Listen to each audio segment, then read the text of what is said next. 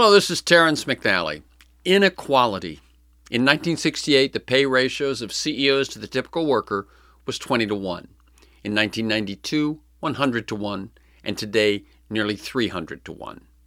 The top 10% of global carbon emitters generate almost half of all greenhouse gas emissions, and the top 1% are responsible for more than half the world's population.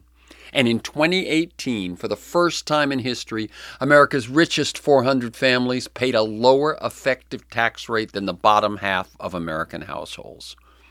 Here's my 2019 conversation with Emmanuel Saez, professor and director of the Center for Equitable Growth at UC Berkeley, about inequality and his book, The Triumph of Injustice.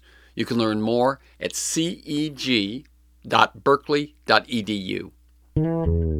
Hello, I'm Terrence McNally, and welcome to another episode of Freeforum, a world that just might work. And I'll be speaking today with Emmanuel Saez, professor and director of the Center for Equitable Growth at UC Berkeley, about his newest book, The Triumph of Injustice: How the Rich Dodge Taxes and How to Make Them Pay.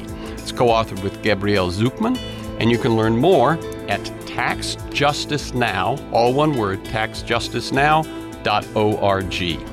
The show streams weekly on the Progressive Voices Network on TuneIn, and podcasts are available anytime, anywhere on Apple Podcasts, Podomatic.com, Google Play, SoundCloud, about every podcast site you can find, and at my site, terrencemcnally.net, TERRENCEMCNALLY.net.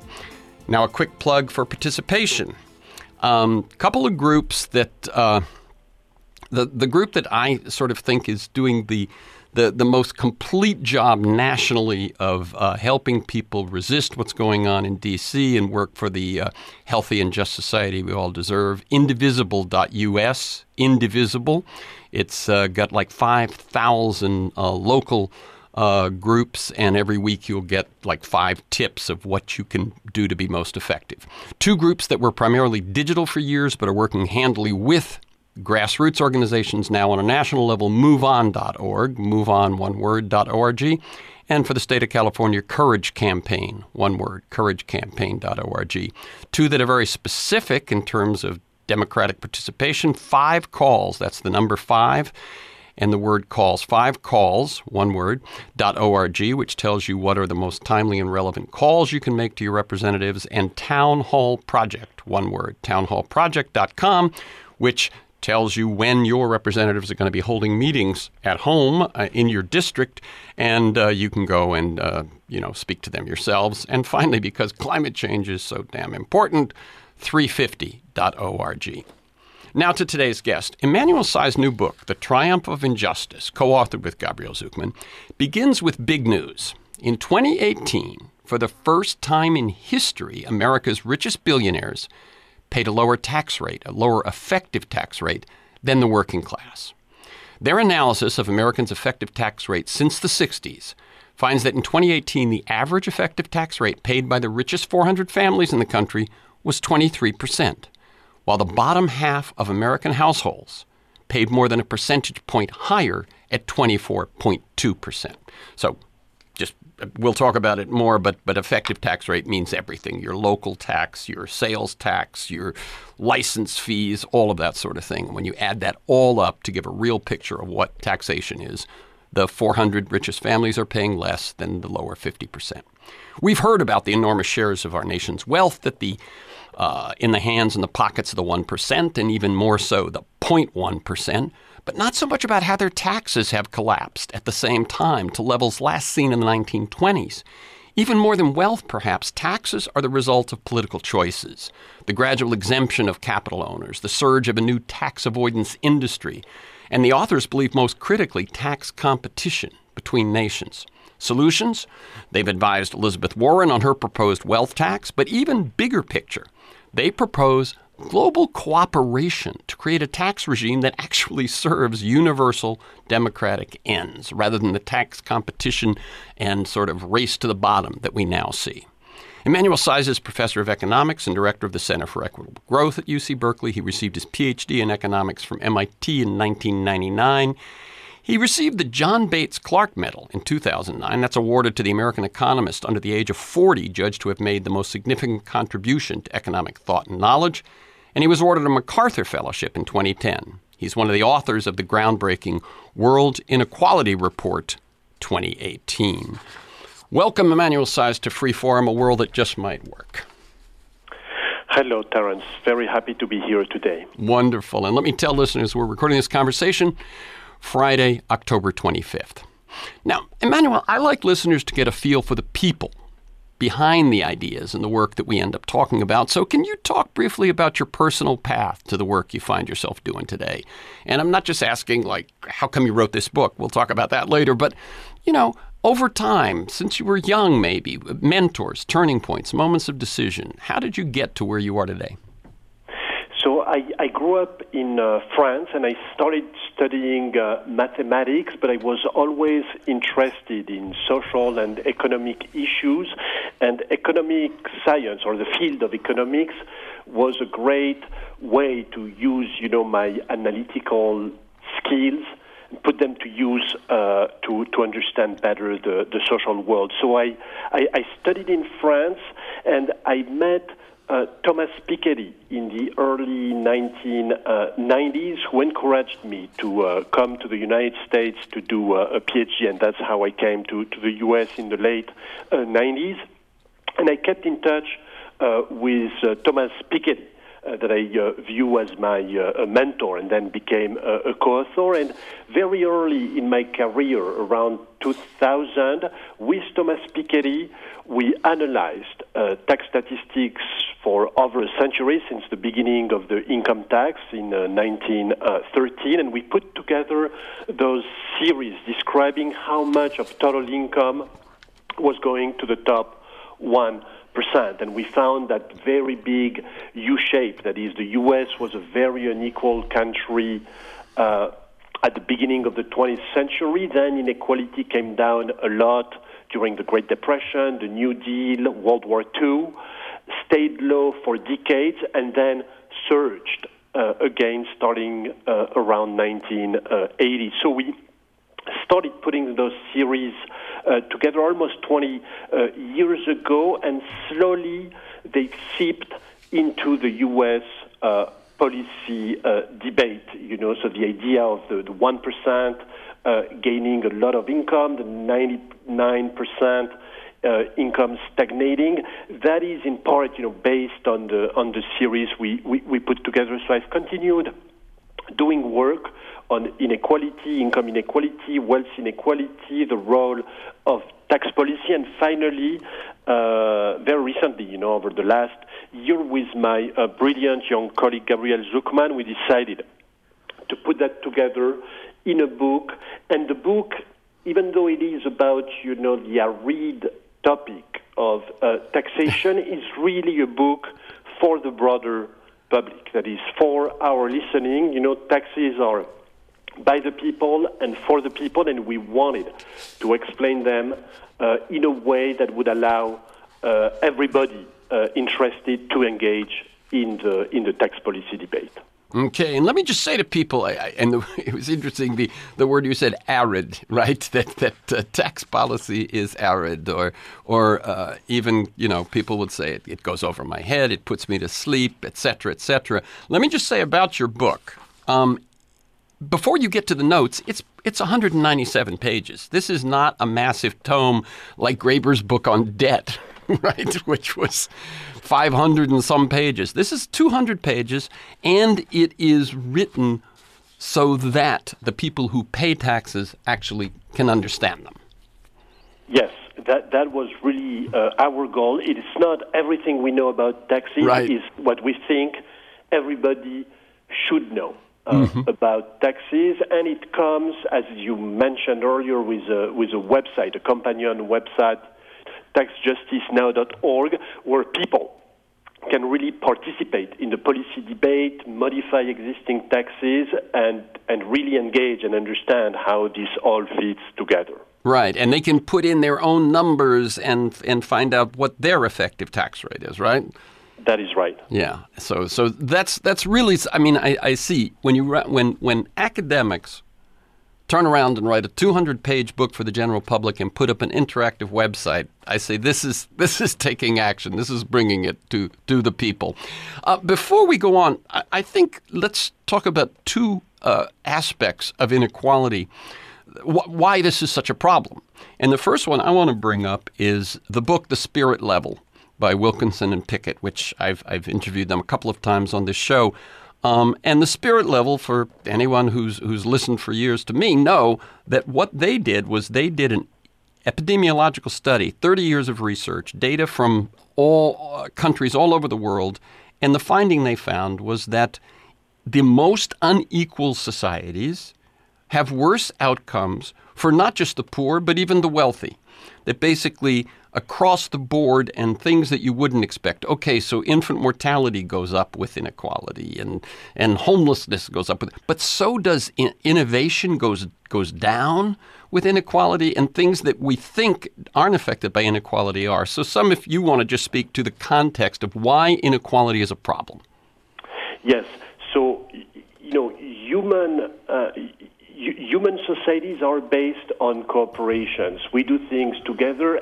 Pretty much any human endeavor is done through team. That's true at work, when you are a student, and that's reflected in the way our societies work, in the sense that we have large governments, and because where we pull together our resources to achieve a number of aims, to make our societies work better. And as a result, because we're constantly interacting with each other, really the way we humans are going to evaluate how well we are doing is not based on an absolute level of material well-being, but it's how we fit, how we are doing relative to others in society. So that's why no matter how rich our society will become, the issue of inequality and disparity of resources will always be with us. And I fully agree with the findings of the group that is even in very wealthy societies, certainly by historical standard, the U.S. is a very wealthy country. The ills of inequality are very visible. Even though we might have material well-being, that is, people don't suffer from hunger, we will see a lot of pathologies develop when there is a lot of inequality. And indeed, in our research, the underlying findings we had that we've refined over the years was really to study how economic growth benefits each group in society over the long run.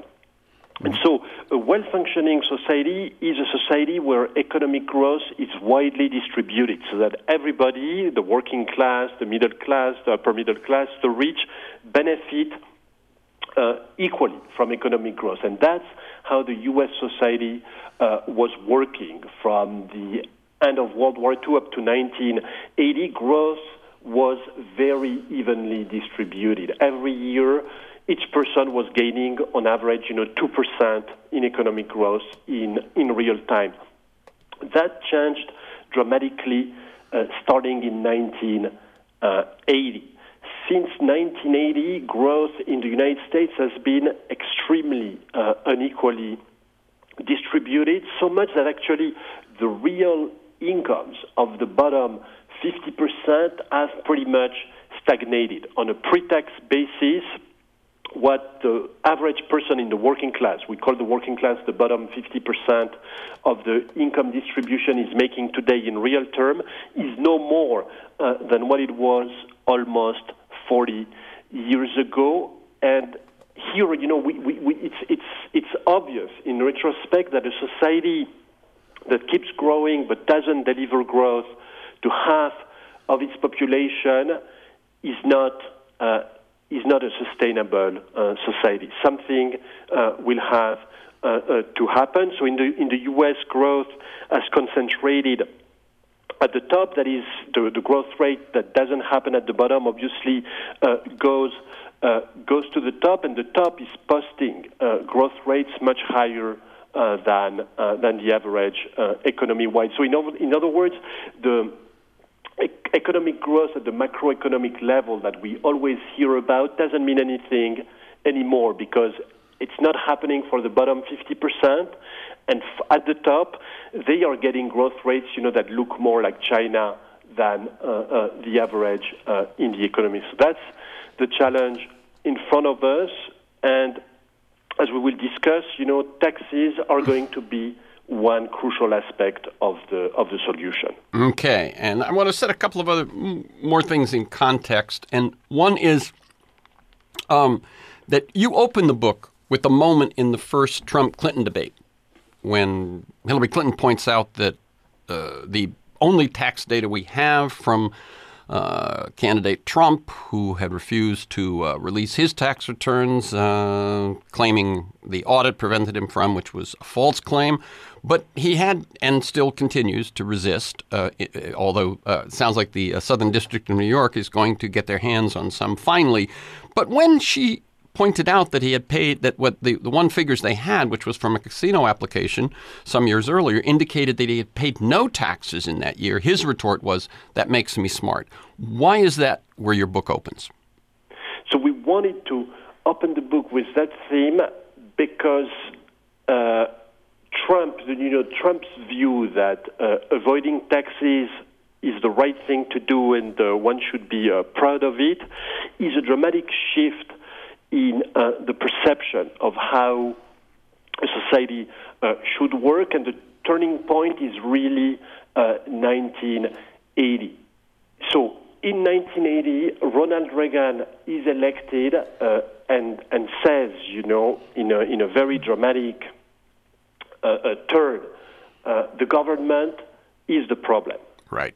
And by saying that, he essentially changes the values in society by saying it is a legitimate thing to try to avoid taxes, and that is exactly what Trump now represents. And so what was so striking here is that Hillary Clinton wasn't really able to offer an alternative view. That is, she wouldn't have been able to find in her arsenal, of detailed tax proposals, something to be able to tell Donald Trump, with my tax plan, you are going, it's going to be different, and you are going to pay for real, taxes proportional to your ability to pay. Very good.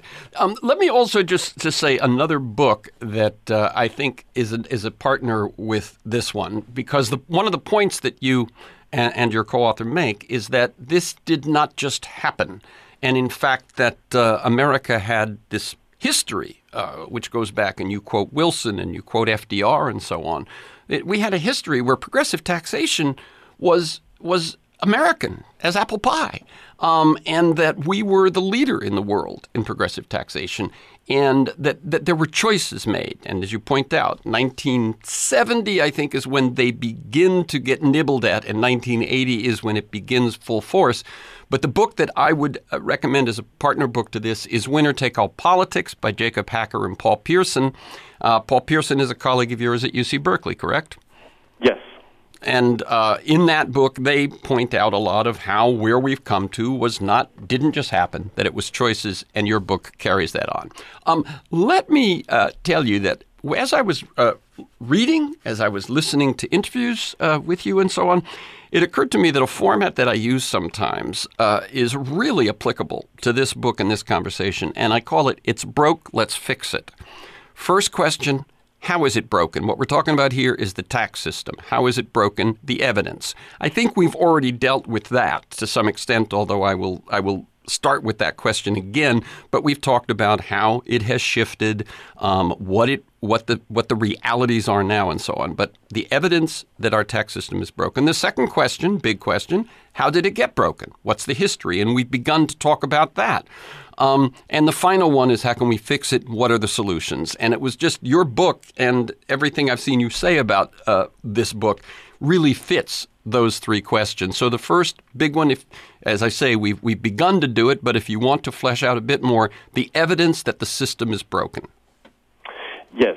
So we open also our book by saying, as you said earlier on, that in 2018, the very richest pay a tax rate relative to their income that is only 23%, probably lower, than any other income group in the country. So how can that be possible, given that we all know that the individual income tax, the most famous tax that Americans file every year, is very progressive in the sense that it has tax rates increasing with income. So there are two ways to explain this very low tax rate at the very top. The first one is that if you're really, really wealthy, the income you report on your tax return, individual tax return, may be only a fraction of your true economic income. And in the book, we give the example of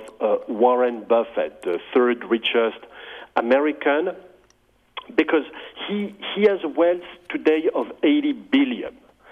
Probably his income is the corporate profits, made by his company Berkshire Hathaway, is probably around 5% of his wealth every year. So that's something like $4 billion. Yet he disclosed that his income reported on his tax return was only $10 million in 2015. So you see, $10 million is almost nothing relative to a true income of $5 billion. So the individual income tax doesn't work for the super rich because the super rich don't need to realize their income. That's in sharp contrast to ordinary workers who each year have to report their full economic income. And the second thing that has happened with the recent Trump tax cut is that the corporate tax has been slashed. In corporate tax revenue at the federal level has fallen by 40% from 2017 to 2018, and the corporate tax is the tax that the super rich pay through their corporation. Warren Buffett pays corporate tax through the profits, that his company Berkshire Hathaway makes. So combine the two things, and now you have a system that becomes regressive at the very, very top. Very good. So that's the evidence. And I just want to point out one thing. As you were speaking, there were certain things which just jump out at me. And what you're saying is that with the passage of that tax bill, and if one were to look at what the Trump administration has actually, with their Congress, passed, that's about the main piece of legislation, that the change was 40% in 1 year. Yes, that just a decline of 40% in corporate tax revenue in 1 year.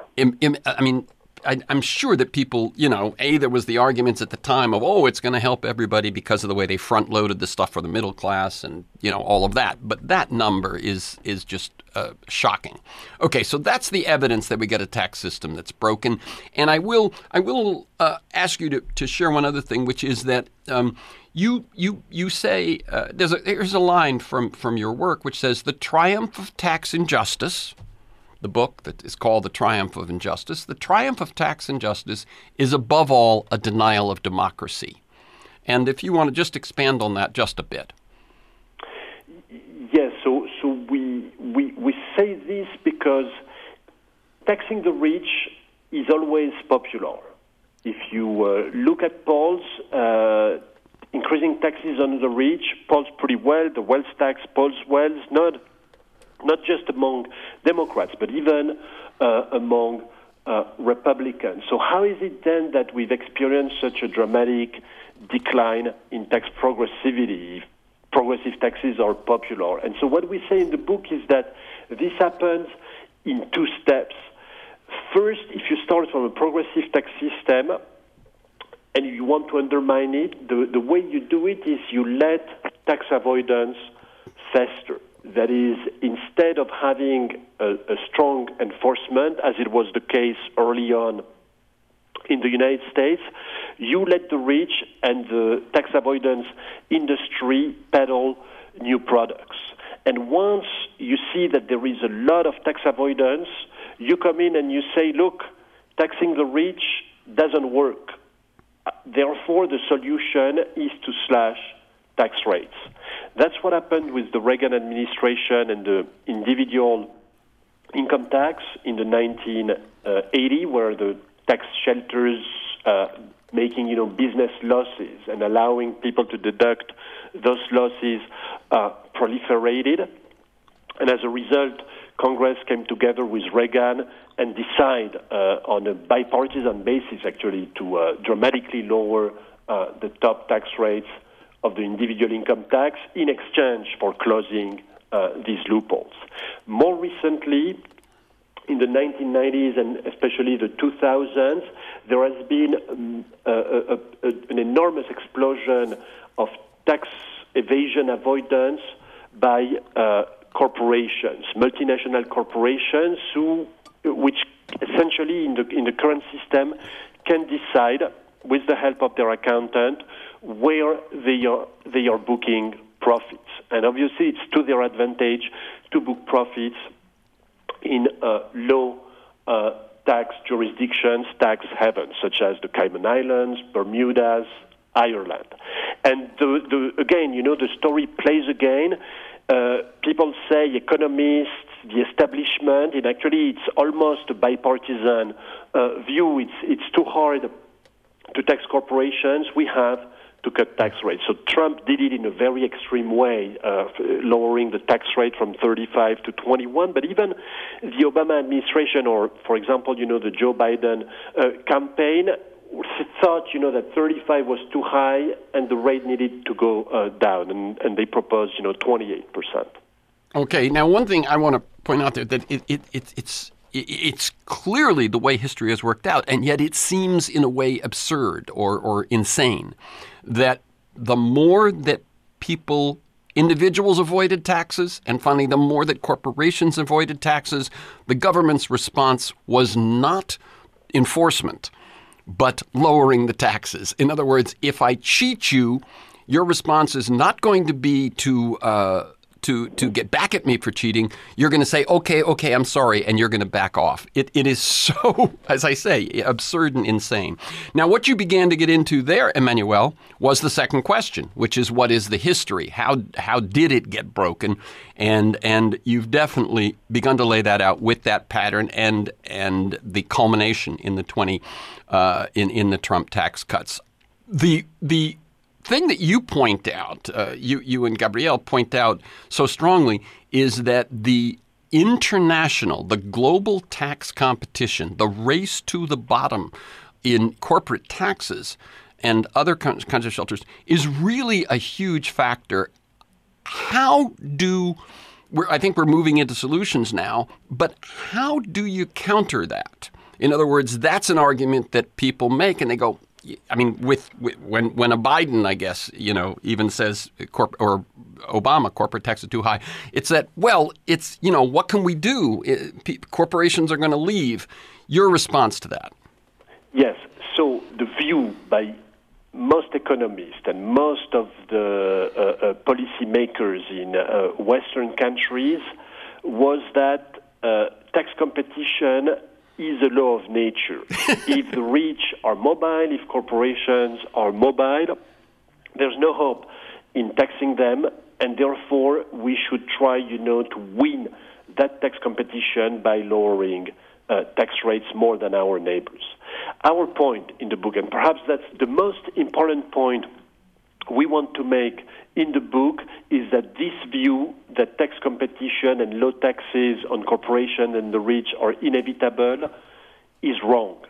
There are ways to design the tax system that can make taxes on corporations and the rich work and reconcile globalization with tax progressivity.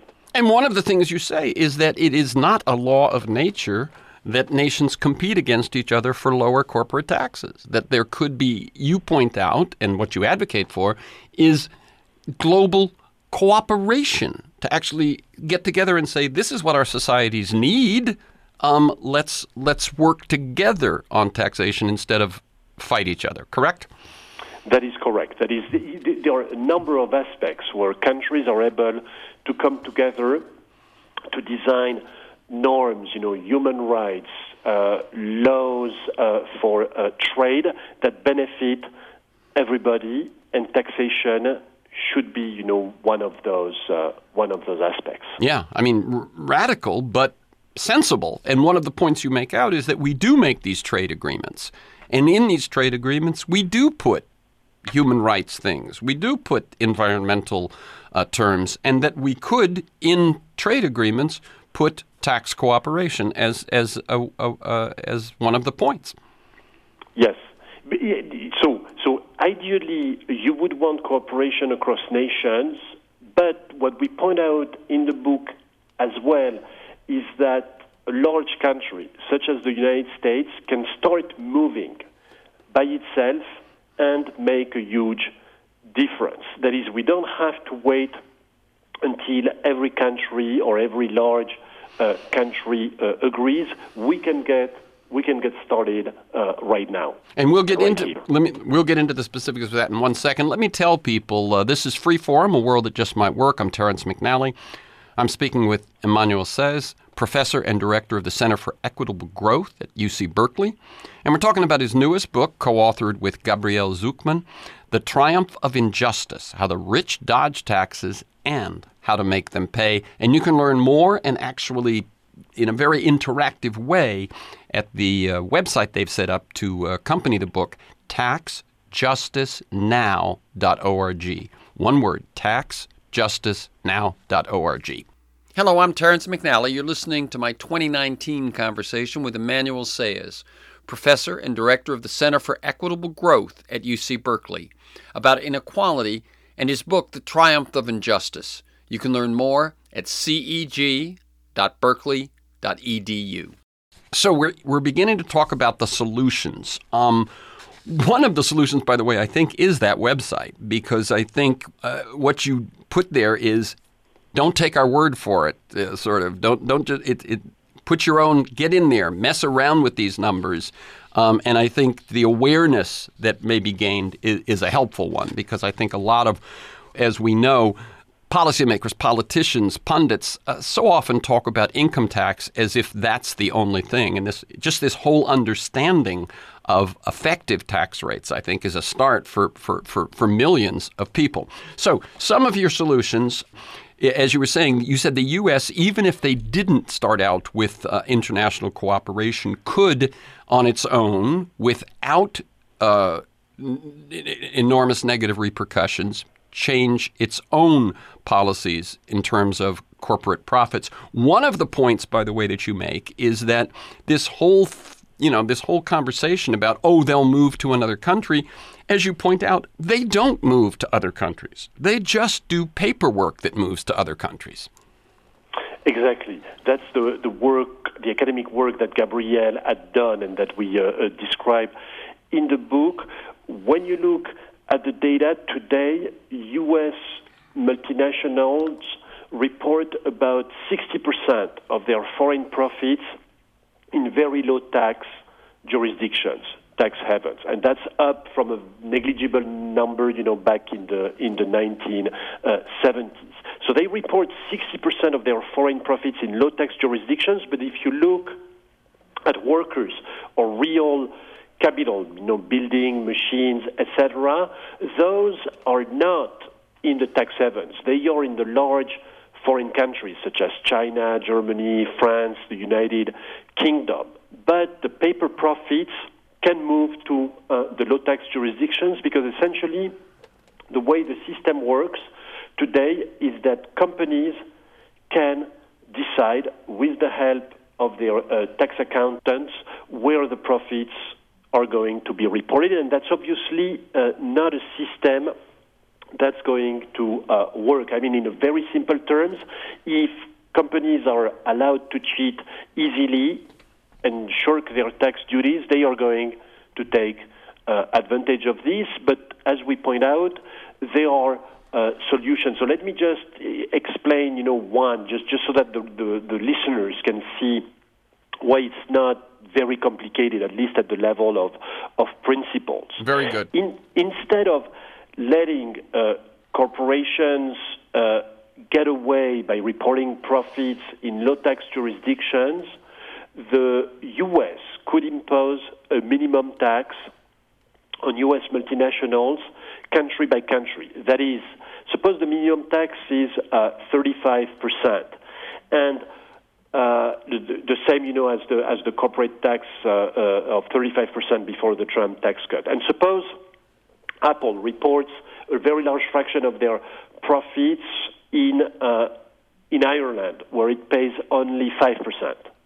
In that case, the U.S. would immediately impose an extra tax of 30% to get to a total of 35% on Apple's profits in Ireland. So that solution effectively precludes multinationals from shifting income in low-tax places because the U.S. would collect the money or the taxes they don't pay. And this solution is operational because it's already the case that we have the information infrastructure, that is, the tax authorities here, the IRS receives information about how much profits each multinational books in each country and how much taxes they pay. So we know the data's there. It would just be a change in rules, and it isn't as if the Cayman Islands could retaliate in any way that would hurt us. I mean, it's like this is pretty obvious. And as you say, people are not going. I mean, yes, we've moved factories to Mexico. We've moved factories to China and Vietnam. That's a different issue. That doesn't have to do with taxes. That has to do with labor. Okay, so the number one is to change that corporate global system on taxation and tax havens. Second, you say this thing that we talked about would be to make that even more effective would be to coordinate tax rates with other industrialized countries, and we talked about that it could be part of trade agreements and so on, and the current system, it seems, doesn't necessarily help very many people or countries, except it helps the accounting industry and the multinational corporations.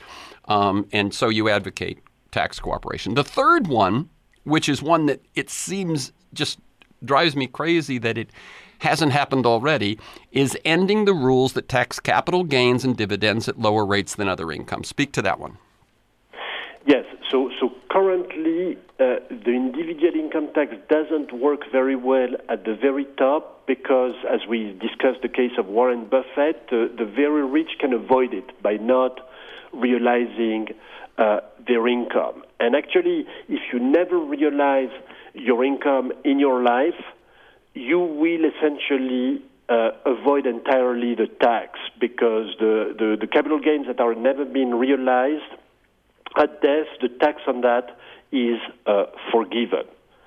So for the very rich who don't need to consume their income while they are alive, they benefit from this enormous loophole. And so among economists, among all candidates on the Democratic side, there is a broad consensus to close this loophole by taxing capital gains, unrealized capital gains, at the time of death. And let me just say to anyone who doesn't quite understand what realizing capital gains means, it means you own stock, and the stock goes up, and you get dividends. You will not pay taxes until the stock. You will get tax on the dividends, but you won't.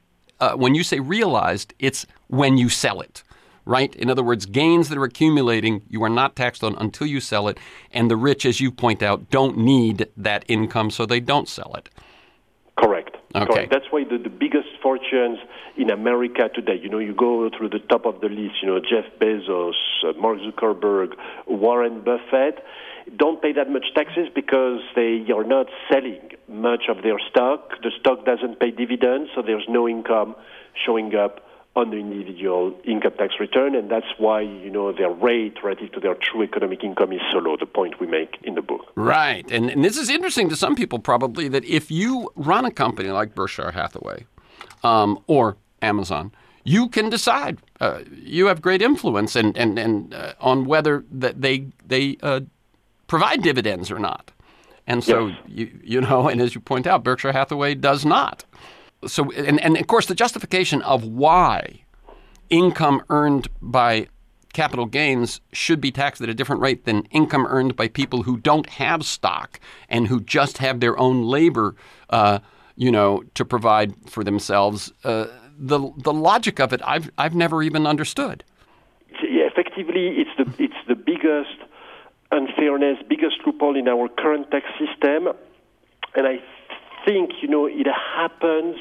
It's hard to reform because it's always possible to find some cases where paying that tax would be kind of a hardship because perhaps it's a family that has only one asset, real estate, where paying that tax at death would be seen as an undue burden, and I think this is a good segue, to the wealth tax that I want to make sure we discuss today. Yes, very good. Let's shift to the wealth tax. That's what I was going to get to next. And the wealth tax, and let me just set it up for people, as You've probably heard about that Elizabeth Warren advocates a wealth tax. I believe Bernie Sanders now advocates a slightly different wealth tax. I think Tom Steyer also advocates a wealth tax. And you folks were involved with advising Elizabeth Warren on her wealth tax.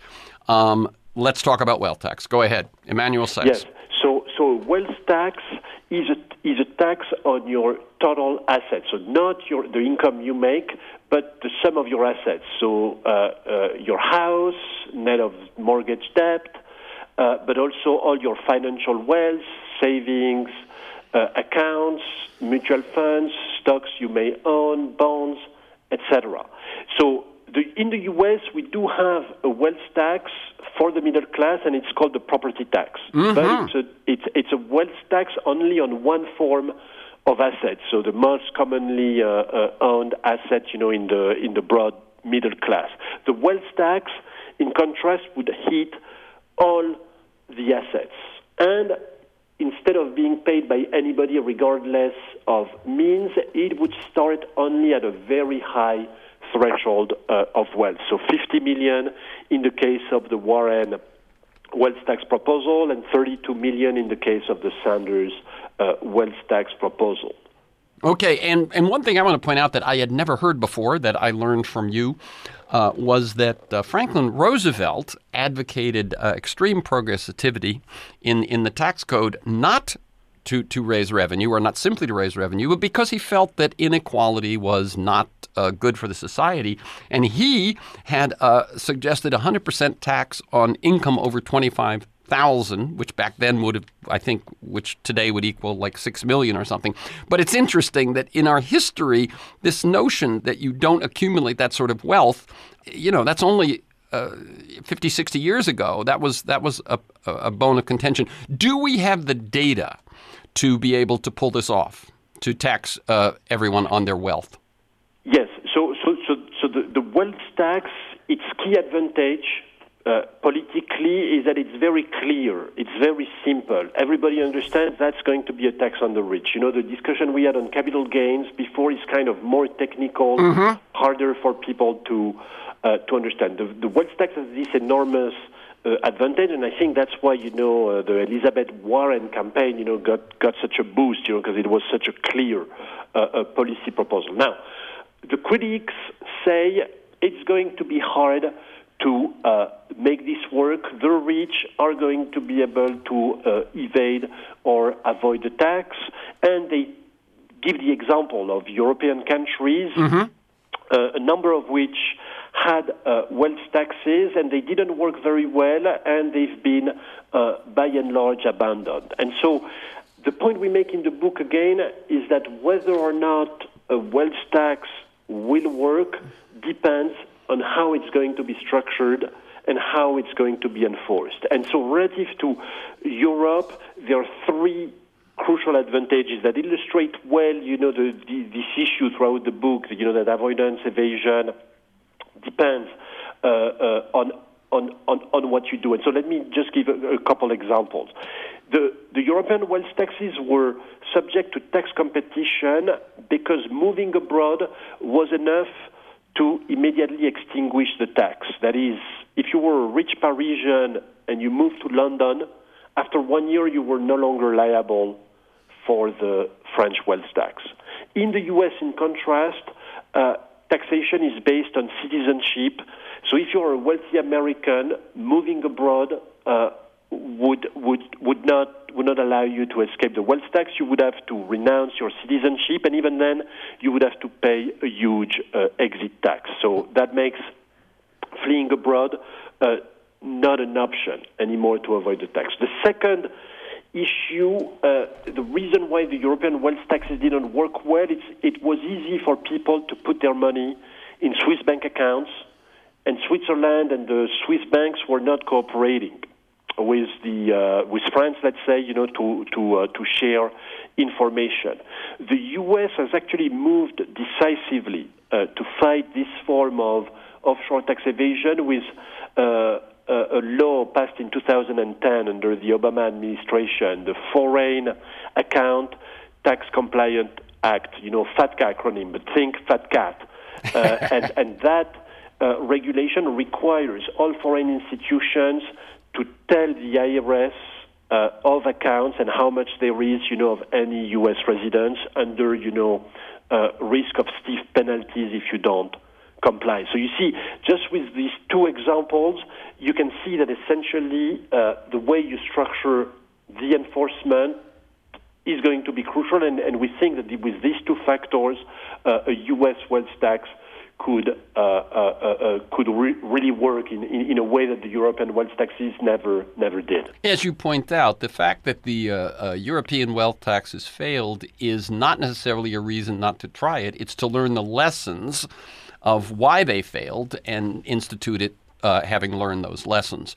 Okay, a couple of other objections to the wealth tax are you've had folks, Larry Summers and his ally, I'm forgetting her name right now, they said that your estimates of the amount of revenue, or Elizabeth Warren's estimates, your estimates of the amount of revenue that would be gained by a wealth tax were way off. Well, what's your response to that one? Yes.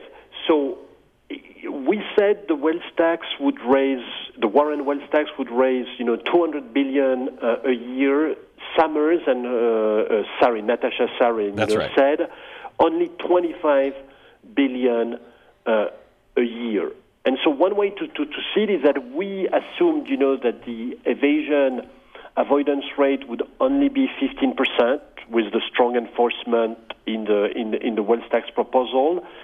Summers and Sarin essentially say no, evasion avoidance is going to be 90%.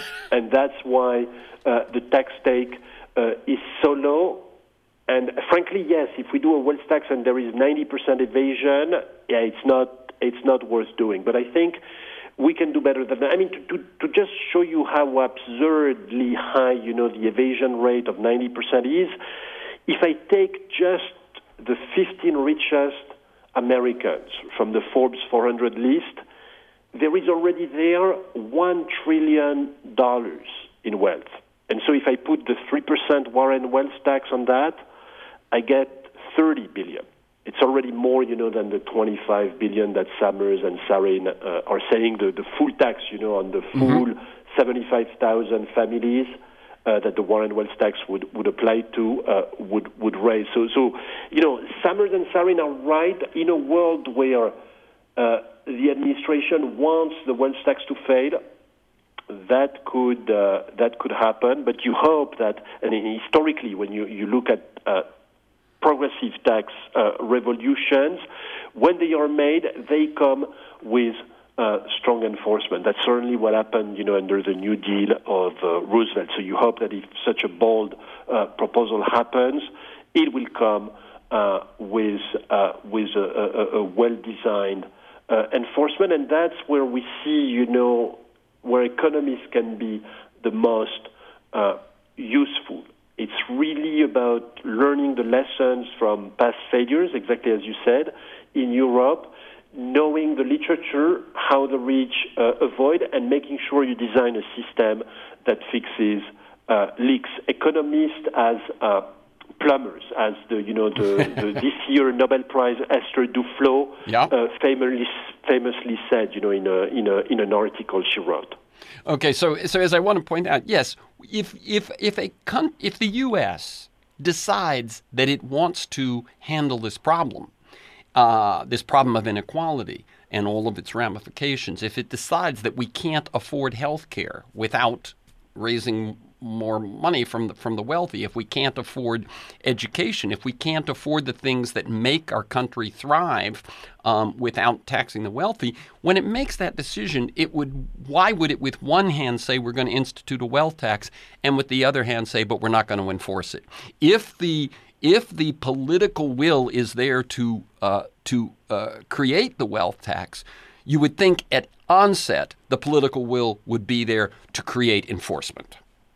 That is right. Yeah. In other words, yes, if we don't care, then any of these negative things. But it's a bit not quite fair play to criticize a proposal based on the fact that you think that Congress is going to undermine that proposal. So that's that one. Now, the other one is that some people say there's a constitutional issue, that in fact the Constitution wouldn't allow a wealth tax. Your response to that? Yes. So on this, there is a debate among legal scholars, which means that in the end, it's going to be the 9 judges on the Supreme Court who are going to decide. And our view is that you have to be prepared for the wealth tax being shut down, and therefore you need to have backup solutions. There are ways to present a wealth tax as a tax, on true economic income. That is, if you say, it's unfair that Warren Buffett has so little income tax, given his enormous wealth, you can say, that a wealth of $1 billion is deemed, to generate a return, of 50 million a year, and therefore, there's going to be a tax on that presumptive income that would work essentially as a wealth tax. So, already there we go more into technicalities, but yes, we have to be careful that there might be a failure at the Supreme Court level, and there needs to be a way, to have a backup plan that achieves substantially the same thing, but presented more as an income tax. Yeah, and that's interesting. So we redefine the definition of income, and that helps get around the possible constitutional interpretation. I think one thing that I heard someone point out in discussing this was that the current court is very business friendly. It's very wealth friendly, but perhaps Roberts might take the same approach as he did with the Health Care Act, which is that something that has just been passed by Congress and seems to have the political will of the Congress and the people is not something you just throw out, and that that it might not be inevitable even that would happen. Okay. Let me ask you about this. What about, we talked about, that it isn't fair to critique a proposal by saying that it wouldn't pass in any form that you would recognize. Let me ask a couple of questions to deal with the political realities. What if you've basically, I think we talked about it, you've got increasing corporate taxes, you've got doing capital gains at the same rate as income, you've got the wealth tax, and there's the fourth thing you have is a national income tax, which you add as if you want to be ambitious, if you want to take care of college education, or you want to do some sort of a healthcare for all plan, that you might need additional taxes. Just briefly speak to that one. Yes. So currently, the way healthcare is funded in the United States is very unfair, because essentially it's paid by the worker through their employer. But effectively, those healthcare premia that the employer pays on the behalf of the employee are borne by the employee, and that's not a sustainable way of financing healthcare, given that healthcare costs are so high. It's an enormous burden on low-wage workers. So we don't think it's sustainable, and therefore the funding will have to be something based on ability to pay, like taxes. And if you do that transition, effectively the healthcare premia that your employer is currently paying on your behalf becomes extra wages. And of course, you have to pay a tax on those extra wages, but if your wages are not very high, you are going to come ahead. One form of tax we propose, to have this broad funding of a big healthcare program would be what we call a national income tax, which is a true flat tax on all forms of income, all forms of labor compensation, but also the corporate profits and the capital income. That's one possibility. Some candidates, want to finance healthcare by having the rich, contribute a lot more, and that's the wealth tax, the capital gains that we've talked about, the corporate tax. Probably in the long run, if you're going to fund healthcare fully through the government, you will need some extra tax. But if we make an extra tax, let's make sure it's a fair one, really based on ability to pay and not an extra tax, on consumption, such as they have in Europe, through their value-added tax. Very good. We're going to bring this conversation to a close. I think we've covered it pretty well, Emmanuel. I mean, I knew it was a lot to take on, but I think we've covered it pretty well. Again, the book is The Triumph of Injustice, How the Rich Dodge Taxes and How to Make Them Pay, co-authored by Gabriel Zucman. And the website, and this is a website where you not only can learn, but you can interactively find what your tax situation is and would be under their proposals and so on, taxjusticenow.org. taxjusticenow, one word.org. For this conversation and many other interviews and articles, and to join me in pursuit of a world that just might work, go to terencemcnally.net or aworldthatjustmightwork.com. They're the same website, terencemcnally.net or aworldthatjustmightwork, all one word.com. If you want to receive my weekly email announcements telling you who's going to be on, what we're going to talk about, and usually 8 to 10 articles to kind of flesh out the conversation, sign up at my site or email me at temcnally@mac.com, temcnally@mac.com. You can also subscribe and listen to the Freeform podcasts on iTunes and many other podcast sites. And you can find years of podcasts at my site or at those podcast sites where you can listen anytime, anywhere. Michael Lewis, Jeremy Scahill, Naomi Klein, Robert Reich, Van Jones, Connie Rice, Greg Boyle, you get the idea. You can also follow me on Twitter, @McNallyTerrence. Thanks to G. Lee and Mark Maxwell and George Vasilopoulos at Progressive Voices. And most of all, you, my listeners, please share this podcast widely. Thank you, Emmanuel Saez, and keep up your good work. Thank you very much for having me.